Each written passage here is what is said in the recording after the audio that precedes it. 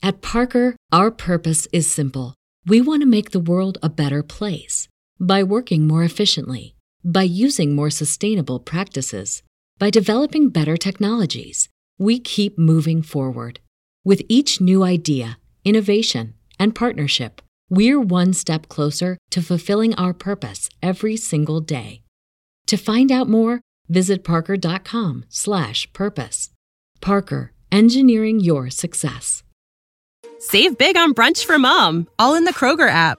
Get half gallons of delicious Kroger milk for $1.29 each. Then get flavorful Tyson natural boneless chicken breasts for $2.49 a pound, all with your card and a digital coupon. Shop these deals at your local Kroger today, or tap the screen now to download the Kroger app to save big today. Kroger, fresh for everyone. Prices and product availability subject to change. Restrictions apply. See site for details.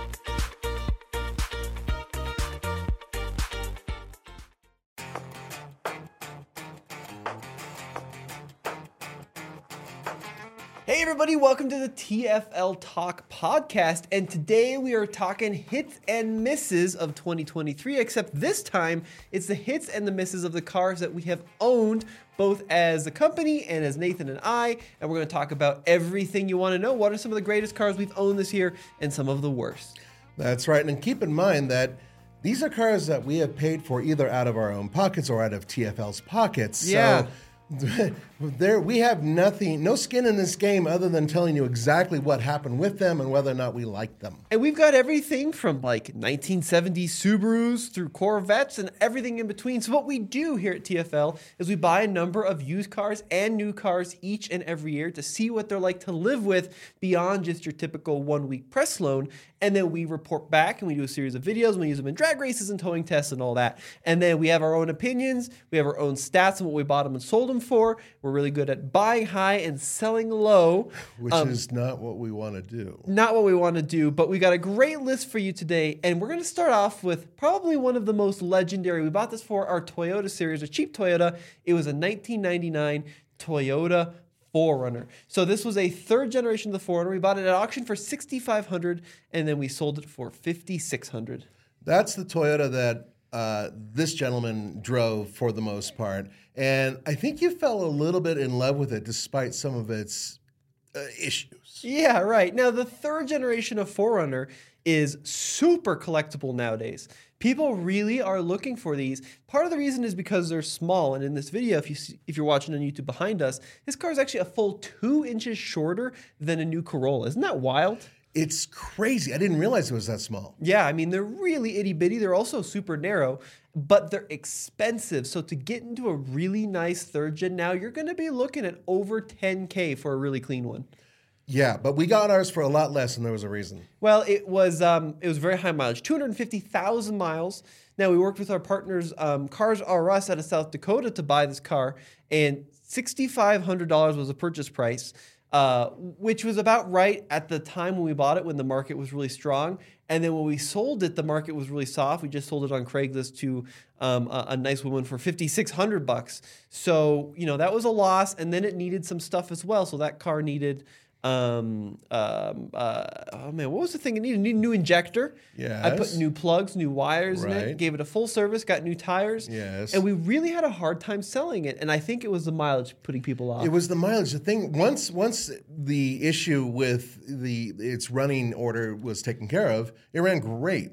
And it was fantastic on the trail. In fact, it was sort of the unsung hero, because I was driving around in something far more expensive, which we'll cover in just a second, and far more capable, yet Tommy's vehicle, out of all of them, was the only one with a rear locker. Yeah, 100%. And look, they are so capable. I mean, I have kind of a soft spot and also a hatred toward third gens, because when I was a kid in high school, I had this built-out Wrangler, big lift. It drove terribly on the road, but it looked great. I felt so cool. And then I had a friend with a bone stock third gen, and that car would go places this lifted Wrangler simply wouldn't. It was just so capable out of the box. Yeah, so it wasn't our best buying and selling experience in terms of our financial gain. However, we did use it in multiple videos. Yeah, and I have to say, it's a little boring.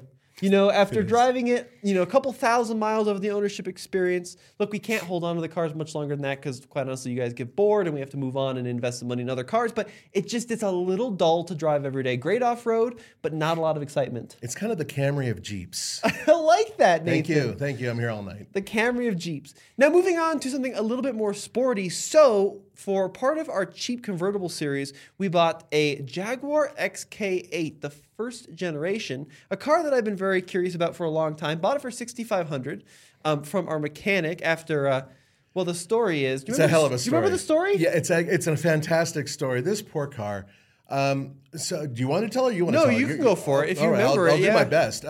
So there was a gentleman who bought this vehicle new Yeah. and absolutely cherished it, drove it very well, brought it to our mechanic, Toby, and took very good care of it. Then one day, I believe with some snow on the ground, he misjudged a turn and beached the car on top of a very large boulder. We do live in Boulder, Colorado.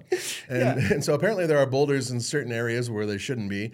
And he got the entire front end jacked up into the air, stuck on this boulder. So when Toby was brought out by, I believe, the police or whatever, you know, hey, we got to extract this car, he saw it and goes, oh, I know that car.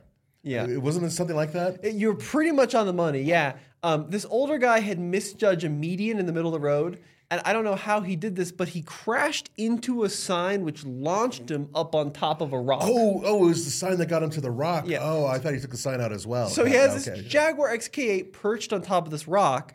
And my dad and I see this car pulling out of my house because it's literally 500 feet from our house, which is also about a quarter mile from our mechanic, Toby. Right. So he calls Toby over to take a look at it. The cops are there. The tow truck is there. And look, this guy was a super kind guy, but he's probably 98 years old, as you'd expect out of a Jaguar owner. So he had launched this thing on the rock. Toby eventually bought it from him, had it as a mechanic for a long time. He replaced like the radiator. He fixed the bumper back as best he could. Some of the components underneath that were holding the lower control arms or whatever together, I think he had to redo those a little bit to make the suspension work better. Yeah, and you know, he was able to fix it in a way where luckily the guy had hit the sign and the sign had ended up saving the car so it wasn't a head-on with the boulder. But yeah, the car had minor damage. We bought it for $6,500. I found a new bumper cover for it, a new grille to make it look all nice.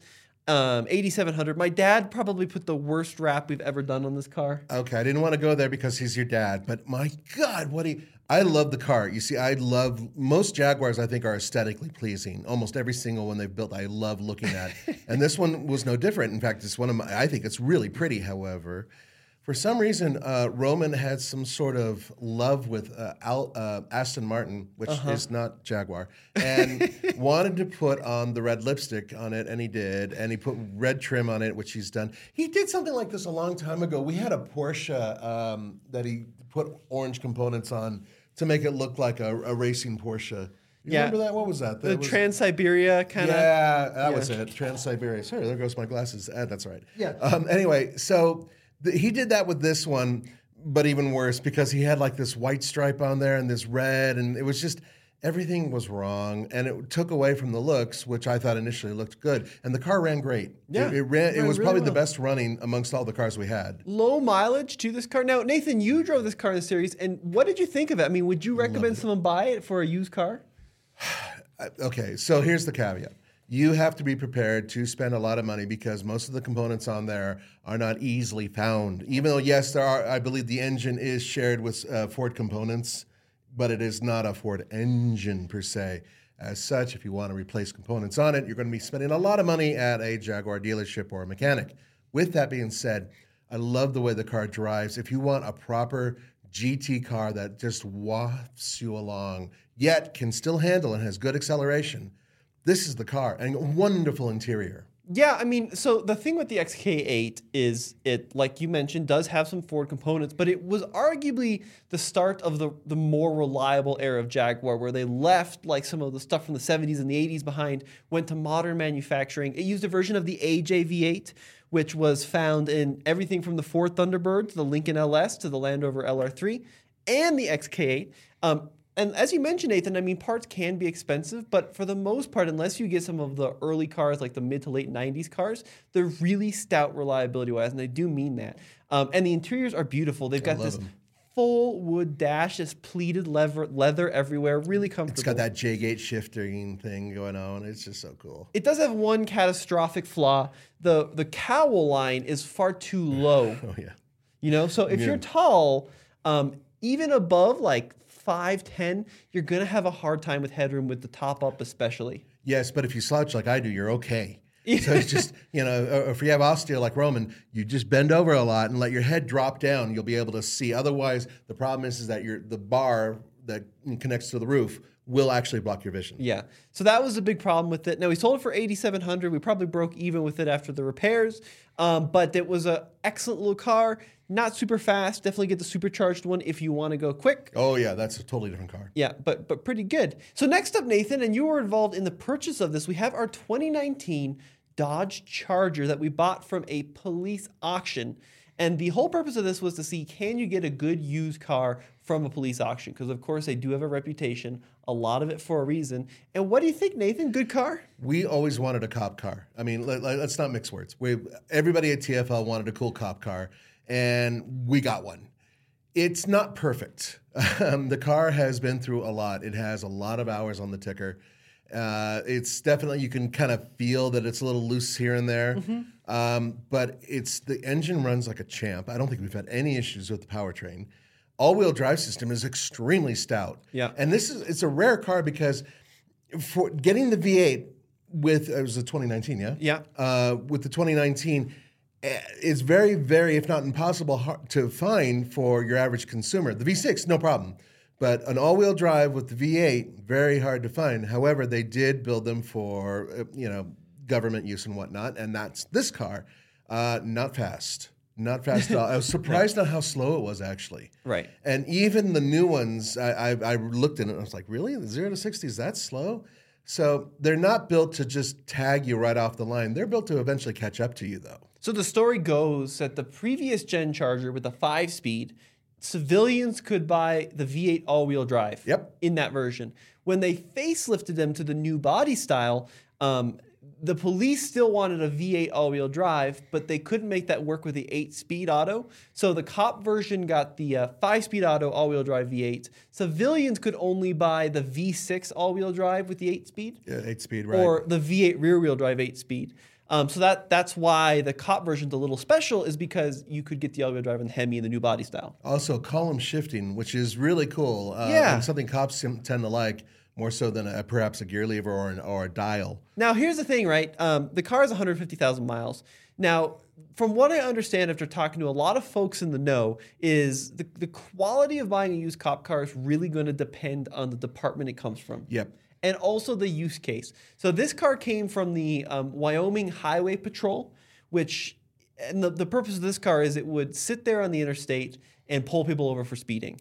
And the director of the fleet, really honest guy, super straightforward, he said that these cars don't typically have the same issues that like a New York, city patrol car will have. Bullet holes and people throwing shrapnel up in the back seat and grossness. So this car lived a pretty easy life, mostly on the highway. Granted, it's a lot of idling and it's a lot of hard acceleration from a stop, but the car runs great. No check engine lights. I think it's probably lost a few ponies over the years. I think it has. Yeah. The most expensive component we added to it, other than the wrap, was the center console. Yeah. So they pull out the console. A whole bunch of components are pulled out. In order to make it into a police car, they put a vault in there. And obviously, they put in some electronics that are specific for police departments. And various police departments use different components. And in this particular case, they yank it out before that goes to auction. So that's also including some components in the trunk. There was a vault in the trunk, I believe, that was removed as well. And so that leaves a bunch of holes and empty spaces. So the first thing that happens, we jump in the car, we drove it from Wyoming over here to Boulder. Roman's just like, yeah, we got to get rid of this. We got to put a console in here somehow. Yeah. So it took some doing, but we finally got one that fit in there, and it actually does help. And there's like a couple weird things, like it's got a secure park, which locks the car in park when it's idling, so people can't get in. Yeah, so you can't get out of your cuffs, jump over, put it into gear, and take off, which apparently has happened in video. Yeah, there's a little secret button to unlock that. It's got like the red mounted dome light up top. Look, here's the thing: it's a gamble when you're buying any used cop car. It was $8,100, which is probably a full $8,000 to $9,000 cheaper than a civilian going V8 current generation.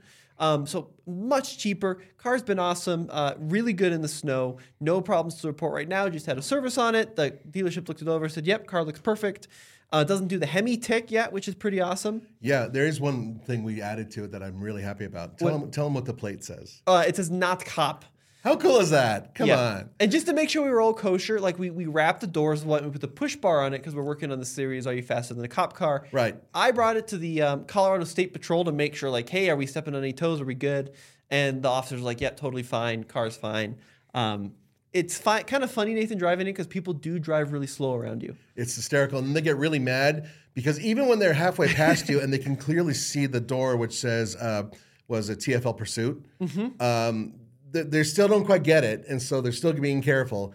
And then when they finally pull ahead of you and realize, oh, those aren't cops, then they get mad and they take off. Right? It's almost every time that happens to me, at least. Exactly right. So Nathan, next up, that car, by the way, we haven't sold yet. We paid $8,100. We're going to hold on to it for the time being. Next up, we have our 1992 Mercedes 500 SL. What a bad car. Oh, wow. When Toby took a look at that, no, this was used in our inexpensive convertible series or sports car series or whatever, Yep. And it went up against that Jaguar. And other than it being more powerful, and it is, it's a faster car, it was in just dreadful condition. We probably got the least expensive one available that ran, kind of. And Andre drove that one. He loved it. But unfortunately, those cars are extremely complex. The convertible top itself is remarkably complex. Yeah. And guess what? If it doesn't work right, it will drain a whole bunch of hydraulic fluid inside the car. On your lap. On the lap. Yeah. So problems with that one, to say the least. Now, we paid $9,000 for this 92. It was a low mileage car, like 50,000 miles. But the issue with it, as is the case with so many low mileage Mercedes, is it had spent a tremendous amount of time sitting. So everything just kind of stops functioning. You know, there's not one thing that's like, wow, that, it's got a knock in it or it doesn't shift right. It all did everything fine-ish, but it just felt a little tired. And then you mentioned the top. Hydraulic top seals fail. Mercedes wants between $10,000 and $12,000 to fix the seals at a Mercedes dealer. Toby, our German car mechanic, did it for about $2,000, if I remember correctly. But yeah, look, the car is beautifully made. It looks great. It's kind of quick, but kind of boring to drive. Yeah, it's not as exciting as you might think, even though it does look like it's, it's going to go down the Autobahn and go fast. Yeah, probably, if it's running right. It also had some weird ticks and some other stuff going on with it, too. It didn't run great. But we did take care of a lot of it. We put a lot of money into it. So we bought it for around $9,000 and we sold it for, what, 10? Yeah, the story it was selling it was pretty interesting. So just to clarify here, it's the R129 SL. Here, I'll pull up the Wikipedia page if you want to see what it looks like on YouTube. And this was powered by that M113 V8, which is a very reliable engine. The fuel injection on the early ones not as good as the later ones. But what is interesting about these cars, Nathan, is they're really cheap in the States. So like $9,000 to $10,000 will get you a nice one. They're really expensive in Europe. So this car was bought sight unseen by the brother of an exporter, if I get my story correct, who bought it like a day after we listed it, sent the truck over, and this thing was headed straight to Poland. Wow. Yep, that was it. They didn't want to drive it. They saw it. They saw the price. We fixed a bunch of stuff. The car was in good running shape when we sold it. Whoop, on a boat straight to Poland. Yeah, it really, and it sat around way too long for us anyway. We used it in that one series and that was it. As opposed to the Jaguar, which had a little bit more life in it. This one was just, we were done with it. It had to go. So next up we have a Mazda Miata. This is a 2010 that we bought to see how much fun you can have in an NC Miata, which is the most unloved Miata. And this car has been great, actually. It's a NC2 is a model designation. It's a 6-speed car, but it's a great little fun, zippy 2-seater convertible, super reliable. Bought it from a guy out south of Denver who was I think he was a second owner, took loving care of it. And I have to say, Nathan, and you've driven a lot of Miatas. Yes, I have. I would say that this generation of Miata is actually a little better and more livable than the brand new ND. Save big on brunch for mom, all in the Kroger app. Get half gallons of delicious Kroger milk for $1.29 each. Then get flavorful Tyson natural boneless chicken breasts for $2.49 a pound, all with your card and a digital coupon. Shop these deals at your local Kroger today, or tap the screen now to download the Kroger app to save big today. Kroger, fresh for everyone. Prices and product availability subject to change. Restrictions apply. See site for details.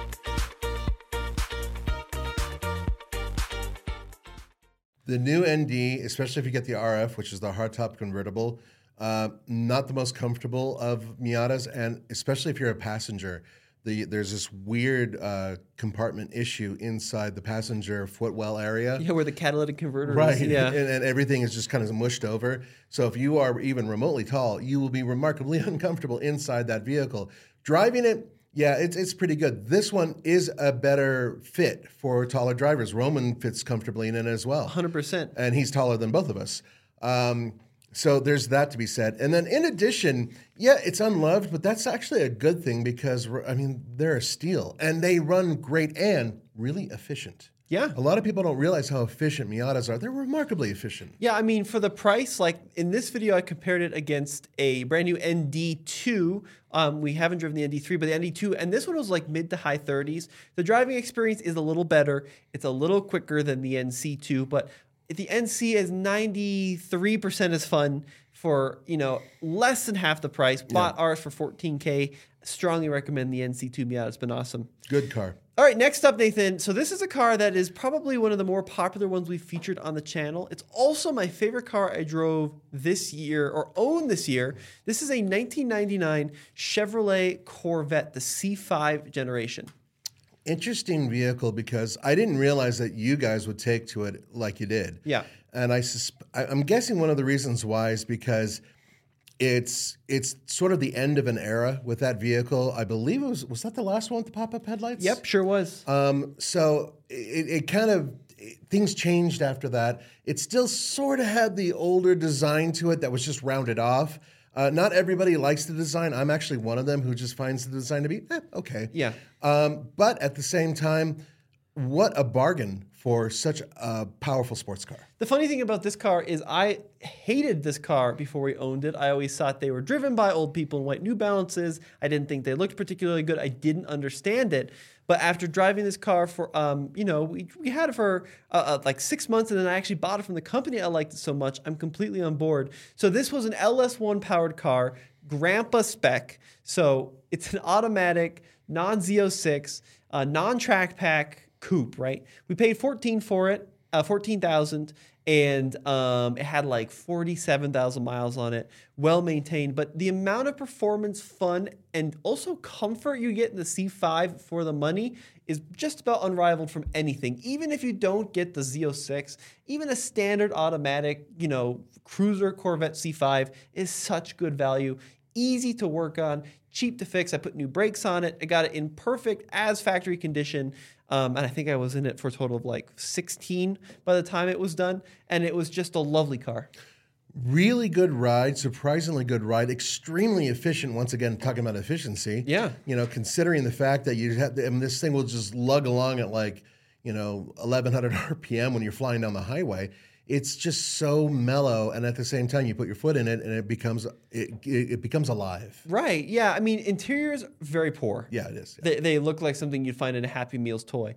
But from an all-around ownership experience, I don't think any better sports car for the money. They're getting a little expensive. I brought this car to the launch of the C8 E-Ray Corvette, which was in Denver. I drove it there, and I had like the chief engineers kind of look at it, and they were excited about it. It turns out a lot of like the old Chevrolet management folks are buying these cars now because they're very undervalued. They're really great performers, and they're just all around fun cars. Makes total sense. Very good car. So next up, now this was kind of a funny story. This was actually our videographer's car that we purchased because we thought maybe there'd be some interest in it, and there wasn't really. But it was a 1999 Toyota RAV4.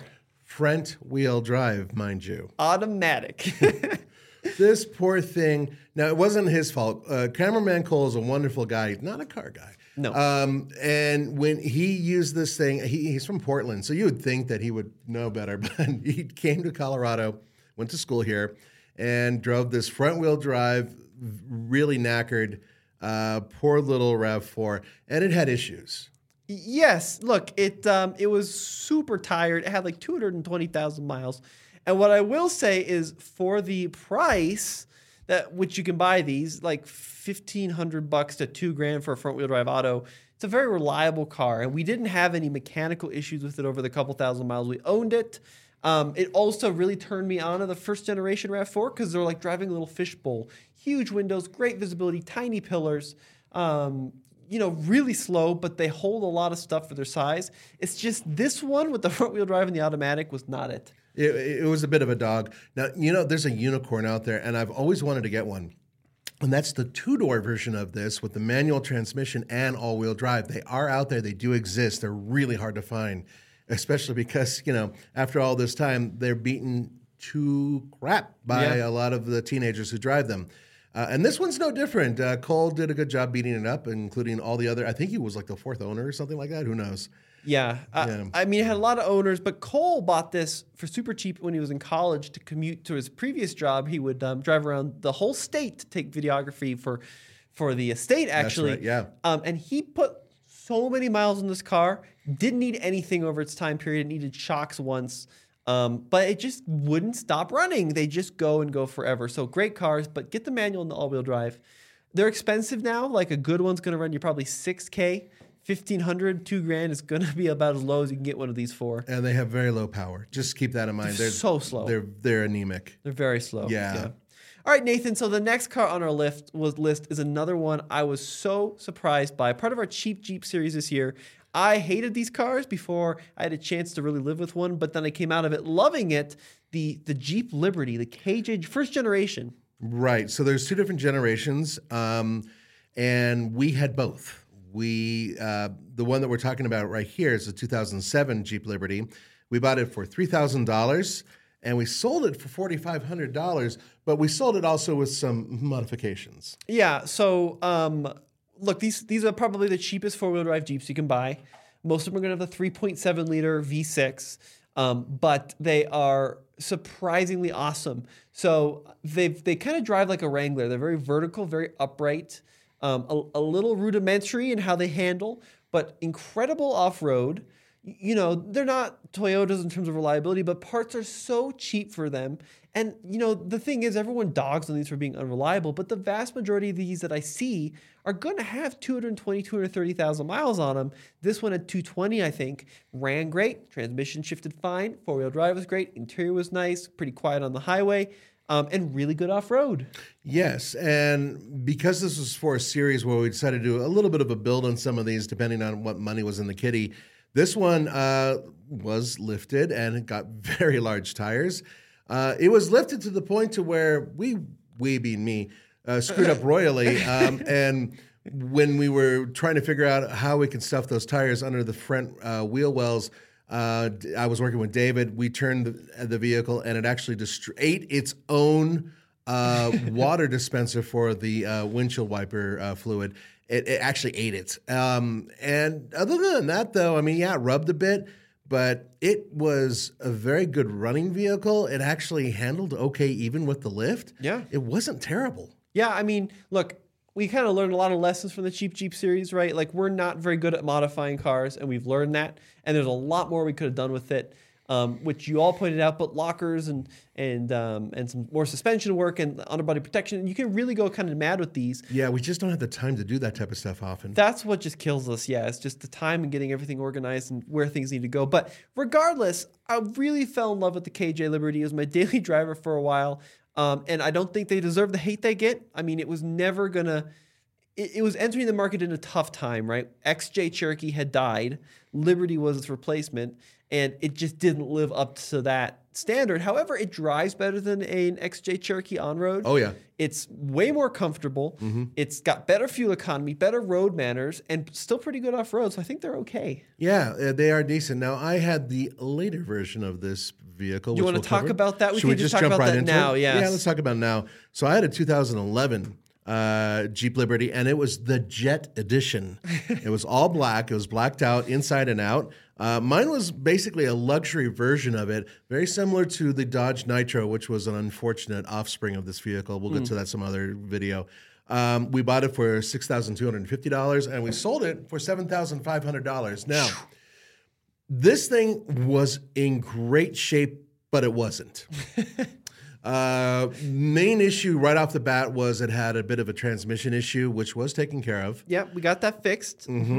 But then there was another issue which we really couldn't take care of, and that was the roof, which was crap. Now, these had the MySky, some of these, but the one we had the MySky convertible top, which was an electric power sliding top where at a push of a button, it would slide open. And then your whole roof basically had this huge hole in it, which is a really cool idea as a fabric material. The issue is, and here's the story of what happened. Jeep went to one of the largest convertible top manufacturers that builds convertible tops for everything. Or something? Webasto. Webasto, that was so it. Yeah. Webasto builds the convertible tops for like 99% of convertibles. They have all the patents. They have all the knowledge. Jeep went to them and said, we want to do this as a convertible. And Webasto said, great. Here's what it will cost you. And Jeep said, no, we're going to figure it out ourselves. Yeah. So Jeep had to work around the patents. They went with a third party, if I remember right. They had to work around all of Webasto's patents. So they have patents for everything. And they had to work around some of the challenges of the system. And they came up with a convertible top, which is not fixable when it breaks. No. They don't have any support to fix the top anymore. And they all break. They have, I think, as far as I can tell from folks I've talked to, a 100% failure rate. The cables stretch. Now, there is a company in New York, I heard, which you can send your car to, and they have workarounds and solutions, and they're all the experts on it. But for the vast majority of people, when the top breaks, it gets stuck halfway open, and then most people silicone them shut. Yes, and then in addition, they tend to bunch up a little bit. So if you're a thief, you can easily walk up and shove your hand inside the vehicle from the top. And even when they were new, they didn't seal right. They constantly leaked. So it was such a great idea, but it was just really poorly executed. But aside from that, the vehicle itself was actually very really good. interesting. Yeah, you know what was really cool about it? Unlike the other Liberty, this one's underside was almost completely armored. Yeah. Which was great. Even though it wasn't the off-road package per se, it was still totally armored underneath, and which was great because it was the lowest of all the vehicles that was competing in this little thing we did. We did not put a lift on it, but we did put slightly larger, more off-roady tires on it on Steely's. Looked great. Also removed those dreadful side steps, which were completely rusted through. Pulled those off, which gave us a much better breakover angle. And it was just a good driving vehicle. Unfortunately, on the highway, it drove Roman nuts because that noise from the top was so loud. It really, unless you were cranking music, which, by the way, it had a pretty decent stereo, you were going to be in trouble. Yeah, I mean, I can't believe I'm saying it, but I would recommend the KK or KJ Liberty. It's a lot more comfortable than the first-gen Liberty. Much more capable off-road than the first-gen Liberty because of the traction control programming. Yep. And they're just really good. Yeah, I really like that car. Same engine, though, and the engines are a little bit anemic. Yeah, they're pretty slow. Man, there's nothing special about them, to be honest with you. Yeah. Should we jump to this one here, the Subaru? Let's go to the Candy, Nathan. Oh, God, I didn't want to go there. Yep. Woo-wee. Okay, so for those of you who may not know this, we bought what was the least expensive new vehicle technically available in the United States. And technically is a big part of this. Right. That vehicle is the Kandi K27. Yeah. Kandi spelled with a K, K-A-N-D-I. This is basically imported, very inexpensive electric vehicle from China to Houston, was it? Yeah, I mean, there was this company that had these huge promises that they were going to come in, revolutionize the car market. As you mentioned, based in China. This was one of their cars. This was a few years ago called the K27. They promised a top speed of about 60 miles an hour, a range of about 50 miles, but after tax credit, you could get it for well under $10,000. And airbags. It had AC. And then it turns out, from the story I've heard, that they couldn't get it to pass regulations. Shocker, because it's basically a golf cart with airbags. Yeah. And so that they eventually sold a small number of them as low-speed electric vehicles, top speed 35. And this was like a sad story of what could have been a really cool mass market EV, right? You only need to go 60 miles an hour for most people's commutes. 50 miles of range is probably enough. It had real climate control and that kind of thing. But the final product was terrible, and more impressively, the build quality was abysmal. Yeah, everything broke pretty much on the vehicle. Yeah, either right away in terms of major mechanical failure to the heating and air conditioning system not working for me when I had to drive it across town. And also the range meter in it was extremely unrealistic.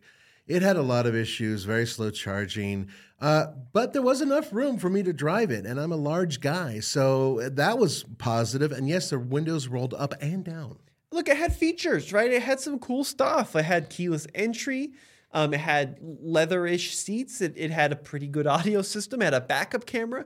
But they couldn't meet the regulations, so they had to sell it as basically a glorified golf cart, and it was terrible.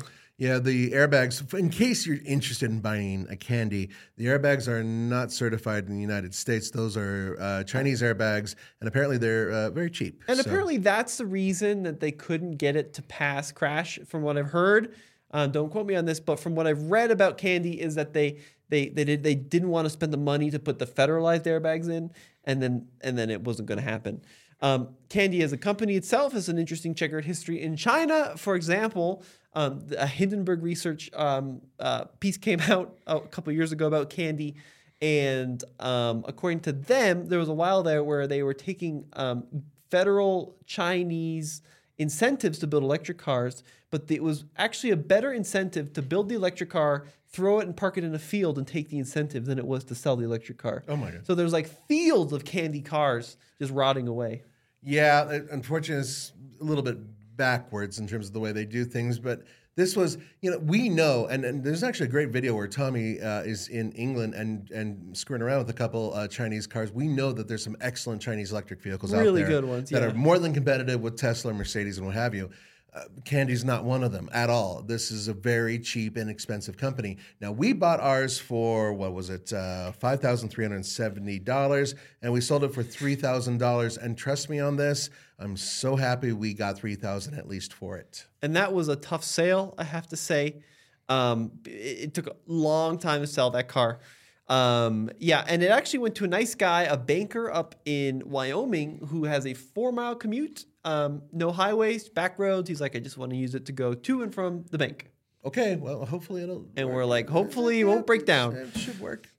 So next up, we have my cheap Jeep in the Cheap Jeep series, which was a 1961 Jeep CJ5, which looked very cool. Or a postal truck, if you want to call it that. Yeah. It really did look like a postal truck. Yes, when you especially first when got I it. bought it. Yeah, it had the hard top on it and these little tiny tires. It was a really interesting Jeep. It was just very tractor-like. It's amazing that was people drove those, on the real roads back in the 60s because it really wouldn't do over 48 miles an hour. It really had no suspension. It really had very few brakes. It was a pretty compromised vehicle. It was extremely compromised.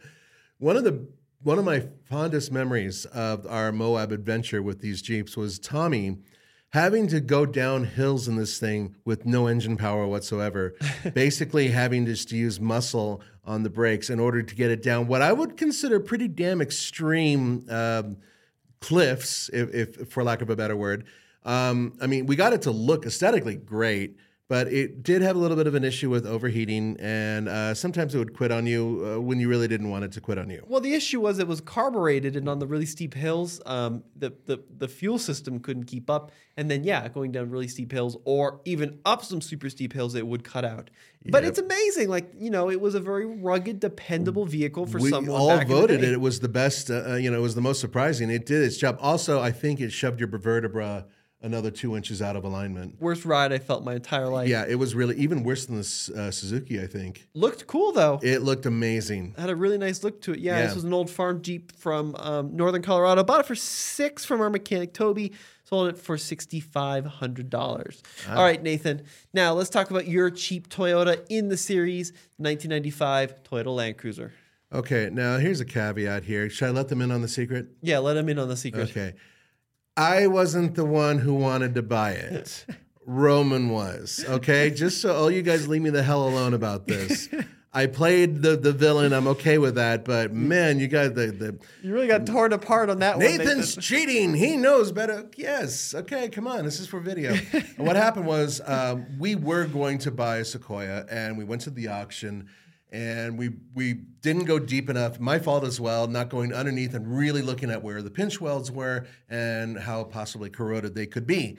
There was a beautiful Sequoia. We bought it and we were about to leave, and then we went underneath and it's like, oh God, this is bad. The pinch welds running down the length of the vehicle were completely corroded. Fortunately, we were able to work with the auctioneers, who they themselves were misled by the person who brought it in for auction, and they were able to take it back. Okay, so now we have no vehicle for this cheap truck challenge for Toyotas. So then Roman calls and says, come to the office early. We're going to be going and looking at this other thing. And at first he wouldn't tell me what it was. Well, and there's a couple things that happened off camera before all this, where after we gave that car back to the auction through arbitration, there was a couple other Sequoias we looked at. Keep in mind, this was like the peak of the car market. Yep. So prices were outrageous, and we found a really nice Sequoia, went and looked at it. It wasn't so nice. Found a really nice Sequoia, went and looked at it, and it was two-wheel drive, and the guy had lied about it being four-wheel drive. Oh, yeah, that's right. I forgot about Remember that guy. But anyways, we had to start the series. We had a cutoff date, and eventually my dad calls you up and says, okay, let's go look at this Land Cruiser. Yeah. Now, in essence, we did get it for less money than I think they were advertising it for. I think they were advertising it for 18, something like that, 17. Yeah, and Roman was able to talk them down a little bit, and we got it for $15,500. Yep, that sounds right. And it was in really good shape, but not perfect shape. There still were some things that off camera you guys didn't see. We had to remove. There was a tow hitch that was all rusted. We had to get rid of that and some other stuff. Yeah, like the power seats failed. Had to get that fixed. It needed some paint work. Had to get some paint work done on it. So we're in it probably like 18, 19. But what'd you think of it? Did you like it? It's really cool. I still prefer a second generation Mitsubishi Montero. Really? That's a hot take. I'm being honest with you. In terms of my own personal physical comfort, it's an unusual seating position in that, which a lot of people don't seem to understand. Even though it's a big vehicle, it's not like a big truck. You sit in a very different way when you're inside of a Land Cruiser. And you're kind of sitting high, and you're a little bit close to the steering wheel. It's just a different sensation. So that wasn't my favorite part of it. Off-road, it's fantastic. It is absolutely a dog on the streets. It is slow. Pathetically slow, which is why they moved to a V8, which a lot of you are like, oh, the purists are like, oh, no, straight six is the only way to go. Okay. But when you're living in high elevation where you're already losing a lot of horsepower, up to 30%, then you're driving this straight six, yeah, you're going to have a really hard time passing traffic. Yeah, it's especially with the 33s in the lift, it doesn't have a lot of power. It is built like a bank vault. The interior is pretty cramped. The quality of plastics is incredible. And it is a looker. People do really like the way it looks. Beautiful vehicle. Yeah, but it is not a very easily commutable vehicle. It also gets like 14 mpg. Terrible mileage. Absolutely terrible mileage, and a relatively small gas tank for a vehicle that gets such poor mileage. So there were problems with it. But in essence, it drives like a top, and it is great off-road. Interestingly, no standard locking rear diff, which I thought was the most bizarre thing. And it turns out there are other versions of it where you can get lockers and whatnot, but that's not the one we bought. Yeah, right. Now, next up, I want to talk about this Ford Mustang GT that we bought. Oh, yeah. S197, 2014, final year of this Mustang. And it's my dad and I bought it from a older gentleman. It was the original owner. He put about 65,000 miles on it. I think now we're up to like 68. It's for sale right now if you want it, but send us an email, info@TFOcar. That's my shameless shout out. But actually, genuinely, this car's been awesome. It's a 6-speed Coyote Mustang. So underrated, I think. Look, we've raced this car against stuff like the GR Corolla, the Lexus IS 500, C6 Corvette, an early one, and nothing can like run away from this car with reasonable power. This thing just hauls ass for a stock Mustang. The power to weight ratio on these vehicles is surprising. A lot of people should look it up because you'd be surprised how quick they are. And remember, this is the Coyote. This is, what is being used currently in the modern Mustang. Right. Granted, it's a little bit different now, but just minor updates. It's a fantastic, very, very flexible powertrain. And the car itself is remarkably quick. I think it's got weighs like 3,600 pounds. It's not a performance pack car. It's just a cruiser V8. But, we're looking at 420 horsepower. I know we're on like the Gen 4 Coyote now, but really isn't that different from this generation of Coyote. From a driving experience, solid rear axle, super comfortable, really cool retro interior. Hard to find a stock one now. I like this car a lot. Yeah, it's a really good car. It's going to be hard to say goodbye to it. We did put an exhaust on it as well, which did wake it up quite a bit in terms of sound. I don't know if it did any difference or made any difference with the performance, honestly. No, not too much, but it's got a nice little burble to it now. Great car. Yeah, I would buy one of these again in a heartbeat, and we're certainly going to lose money on it. So if you want a really nice Mustang, send us an email. Okay, so we also have a 1968 Mustang California Special that we purchased for a classic series. We'll have more on that in a little while, but it's a really nice car. Paid $30,000 for it. Needs some stuff, manual steering, drum brakes. But I do want to talk about the next car on the list, 2022 Chevy Bolt. So we bought it for the high 20s. We have it listed on our notes here at 30, but that was after tax. It was like 26 when we bought it. Before tax, what an amazing value the Bolt is. It was, I think, one of the biggest surprises of the year. First of all, I'm not a big fan of the way they look aesthetically. I actually think the EUV is even worse. But the Bolt is just, it's kind of a jelly bean type thing. Just kind of tall and narrow. Yeah, it just doesn't really do it for me in terms of looks. There are, I think, better looking vehicles out there, but regardless of that, in terms of what you're getting for the money, its range, its performance, which is actually pretty spry, and the fact that it is just a very utilitarian little electric car, it's fantastic. 100%. Yeah, I mean, it goes 250 realistically miles in the real world, even though it's rated at 240. Apple CarPlay, decent seats. You got keyless entry, everything you need in a car for mid-20s. There was only one problem with that car. It charged very slowly. That's it. Yeah, it's not a road 50, tripper. Was it? Yeah. 50. Well, it's actually, it was not even 50. It was 49, really. It was not a fast charging vehicle. So if you were going cross country with it, be prepared for very long stops. But other than its charging speed, that car is a hell of a bargain, better than many competitors that have more range or have more power. In fact, we did a video where we paired it against a Volvo XC40 Recharge, the Tesla Model 3? Model 3, and also the Kia EV6 GT. And we did a long distance test, and it did, well, you'll have to watch the video, go to alltfl.com to see that, but you'll find that the results are very surprising. Yeah, I mean, the car kills it in every category. They fixed the battery issue that people were worried about. But it's just an amazing little runabout. If you can get one, especially new, if you can get a tax credit for it, even if you lease it, it's definitely worth it. Yeah, and it is coming back, but it's going to have a hiatus of a couple years, I believe. Yes, that's what I've been heard. Yeah. So Bolt sold it for $25,000. We know the owner who bought it, a guy named James, loves it, is putting a ton of miles on it, no issues. And I also think he and his wife just adore the car. So it's a great little car. So next up on our list, we have a 2016 Jeep Wrangler JK. So it's an AEV build out that was originally like 64 grand new. We bought it for $34,000. And it's once again proven that the JK might be one of my favorite Wranglers.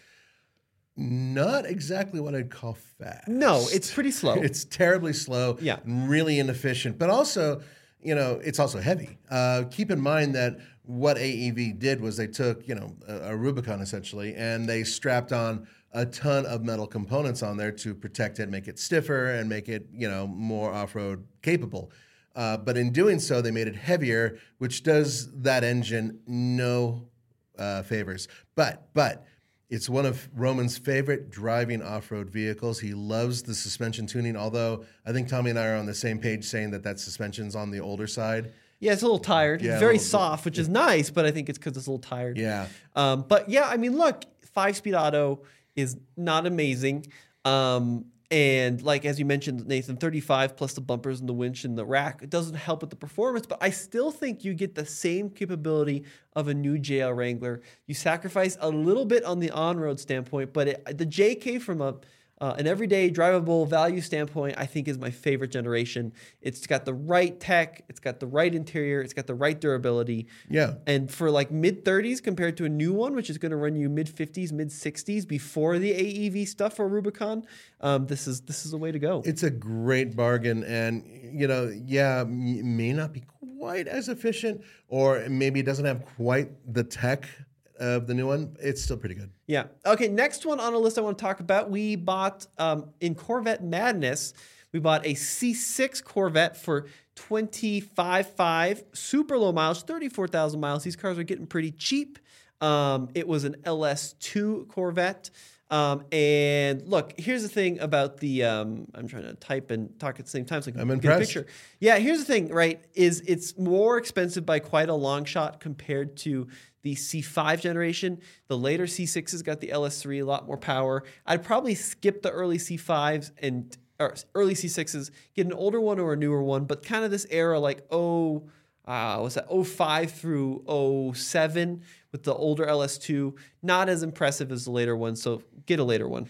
Yeah, it wasn't my favorite out of all the cars we had. Well, and then the clutch went to the floor and the drag strip. Oh, that cost us an awful lot of dough. Lost so much money in this car. So we bought it for 34,000 miles. We were in it like 28 when it was all said and done, sold it for 23. And the audience, you guys just didn't care about the C6 very much. So. And I don't blame you because it's, I think, the least attractive of all the Corvettes. You don't like the C6, huh, Nathan? No, I really don't. I don't like the exposed headlight look or any of that. Okay, fair enough. So next up, Nathan, 2021 Ford Bronco. We bought it in 21, but we sold it this year. Bought it for 69, sold it for 65 when the market was still strong on Broncos. Did you like the Bronco? It surprised me in ways I didn't expect it to surprise me. I've been yelled at quite a bit. We went off-road, and right after we got this Bronco, right after we got it, we took it off-road to Redcone against the Defender, which Tommy was driving. And there's some great video on that. And also a Jeep Wrangler 4xe. Mm-hmm. And I drove the 4xe. And I still maintain that it feels, at least the seat of the pants, that the 4xe might be a little bit more maneuverable off-road. Definitely. But in terms of the overall game winner, the one who can do it all, the utility player, that's got to be the Bronco. The Bronco handles really good on the street by comparison. Mm-hmm. You could drive it every day. It's quite comfortable to drive. So the seating position is better, I think, than in the Jeep, and it's also more comfortable than the Jeep. And then off-road, it's comparable to the Jeep, perhaps not quite as maneuverable. It felt like it was working harder with articulation, but that's just, once again, seat of the pants.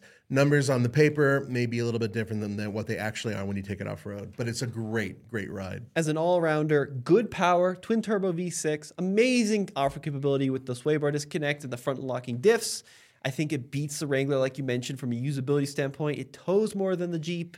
It tows the same as the Jeep. I think they're both at 35, 105, depending on the config. I like it more than what Jeep has done with the Wrangler. The Wrangler needs to kind of enter the 21st century with some new improvements from on-road drivability, with seat comfort especially. That really is a big problem with Jeeps. And Ford has just kind of taken the Wrangler playbook and improved on it in a lot of ways, and they did a great job. I think they did. In fact, I like the Bronco Sport as well, which we didn't buy. Nope. I think that's a good buy as well. It's also great. So Nathan, I want to talk about one other one before we talk about your car and my car that we're driving. I forgot to mention it on the list, but we bought a 95 Pontiac Firebird Trans Am for $6,600. Oh, I forgot about that one, yeah. Comp TA, sold it for $9,000 after, once again, we put quite a bit of work into that car. Look, it's cool car, very 90s, pop-up headlights, terrible interior. Doesn't handle very well. No. I didn't love it. The LT1 is hard to tune up. It's hard to find people to work on the LT1s. I would get a Corvette. F-bodies are cool, I get it, but get a later one with the LS1. That's a more impressive vehicle like a Camaro or even the Trans Am. But not a winner for me. I hate to say it. But Nathan, let's talk about your vehicle that you personally own, your Santa Cruz. Yeah, I've had it now for 13 months. Yep. And bought it for about $32,000. And I decided I didn't want to get the turbo only because I didn't want to get the dual clutch transmission. So I got the regular 2.5 liter, which is a little bit anemic, frankly, up here. I was hoping it would be more economical, which is supposed to be on paper. It really isn't. In addition, the vehicle has proven to be a very stout little snow vehicle. Nice. Very good in the snow. Good. Excellent in the snow. I towed with it a few times. Then they took away my wiring harness for the tow hitch and as a recall and haven't returned it. And that was 11 months ago now. Oh, man. So I still am not able to legally tow with it because of that. But I've hauled tons with it, literally tons with it. Food for the homeless with big stacks of cans. Lumber, various types of firewood, you name it, I put it in there. I've used it more like a pickup truck than a lot of people who own pickup trucks use them. And it's been great. It actually has a load leveling rear suspension, which is, it's a mechanical setup. It doesn't use any electronics and it works great. So Really, really good car, not perfect. The interior comfort's good, but the ergonomics, they're not so great. And then it has a piano black finish, which just sucks up dust constantly. Every time my wife gets in there, she's like, "Oh, it's so dusty. It's just dusty everywhere." And I'm like, "Look, I just dusted it the other day." There are some other little issues here and there that I have with it. But really, my biggest gripe is just the fact that the fuel mileage isn't as good as I wanted it to be. Or as advertised, and also that wiring harness delay is ridiculous. Yeah, that is a bummer. But I love the color on yours, Nathan. Yeah, I got that it's a sage gray, which is really green. Yeah. I've always wanted a green car, so now I have a green car. And you got those little BFG kind of trail tires. Yep. And that's what really helps it in the snow, but also in the mud. I have taken it to off-road, but only lightly. And by the way, mine did come with a proper skid plate that came out of the factory that way. Nice. And which does protect underneath the radiator and some other components in that area. But it's really not like a full belly tray or anything like that. You do not want to bounce it around on rocks, but it does okay. It's better off-road than the dual clutch, I think, because that one does overheat if you overdo it. Yeah, it's got some problems. Yeah. Definitely the one to get is the larger engine, lower horsepower, but torque converter auto. No, they're both 2.5s. Are they? Yeah. I thought it was 1.6. Oh, maybe it is a 2.5. No, that's in the other Hyundais. I was thinking you're right. Other Hyundais are, yeah. You're right. But the thing is that it's that twin clutch that really doesn't. And we had a bunch of recalls on ours. Yeah. And it took 3 recalls, and they finally got it right. After the 3rd recall, it was better. It drove better. But there's still people who gripe about the twin clutch. So personally speaking, in terms of smoothness, this is a better transmission option, a little bit. So the last vehicle we'll talk about, there's a couple others that we're using in a series coming up which you want to stay tuned for. But I did purchase a 2006 Land Rover LR3 from the company. We bought it at a super seedy, scary public auction for $4,567. And then I bought it from the company for $4,567. And it has been awesome. It's a V6. Base model, no options, no heated seats. Is that a Ford V6 in that one? Yeah, it's the Explorer V6. Oh, no kidding. Exactly right, Nathan. Yeah. But it's been the most comfortable car I've ever owned. It's been the most daily drivable car I've ever owned. It floats over everything. It's just been awesome. I just drove it on a 1,200-mile road trip with my fiance and her whole family and the dog in the middle of nowhere, which was, according to the internet, a bold move in a Land Rover. Yes. And no problems. The thing killed it, hit big snow. Absolutely love this car. Have no plans on selling it. I'm modifying a little bit, just put rock rails on it and a winch. It's got tires that just showed up at the office, and I will keep you updated as to whether or not stuff breaks.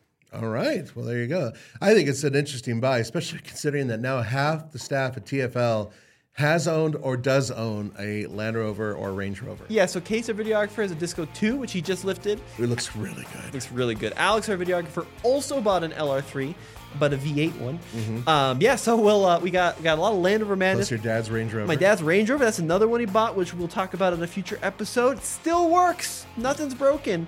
We also have our Model 3, and we'll have more updates on those shortly. But guys, let us know what you think in the comments. Absolutely. Are any of these vehicles that we sold, do you think, TFL should have held on to them, or the other way around? Are you thinking it's time to sell that car? Let us know in the comments below. Yeah, and as always, this has been Tommy. And Nathan. Check out all TFL. Are you wearing the shirt? Oh, Nathan's wearing Rush. I never wear these Rush shirts, ever. alltfl.com for more podcasts. See you guys. Save big on brunch for mom, all in the Kroger app. Get half gallons of delicious Kroger milk for $1.29 each. Then get flavorful Tyson natural boneless chicken breasts for $2.49 a pound, all with your card and a digital coupon. Shop these deals at your local Kroger today, or tap the screen now to download the Kroger app to save big today. Kroger, fresh for everyone. Prices and product availability subject to change. Restrictions apply. See site for details.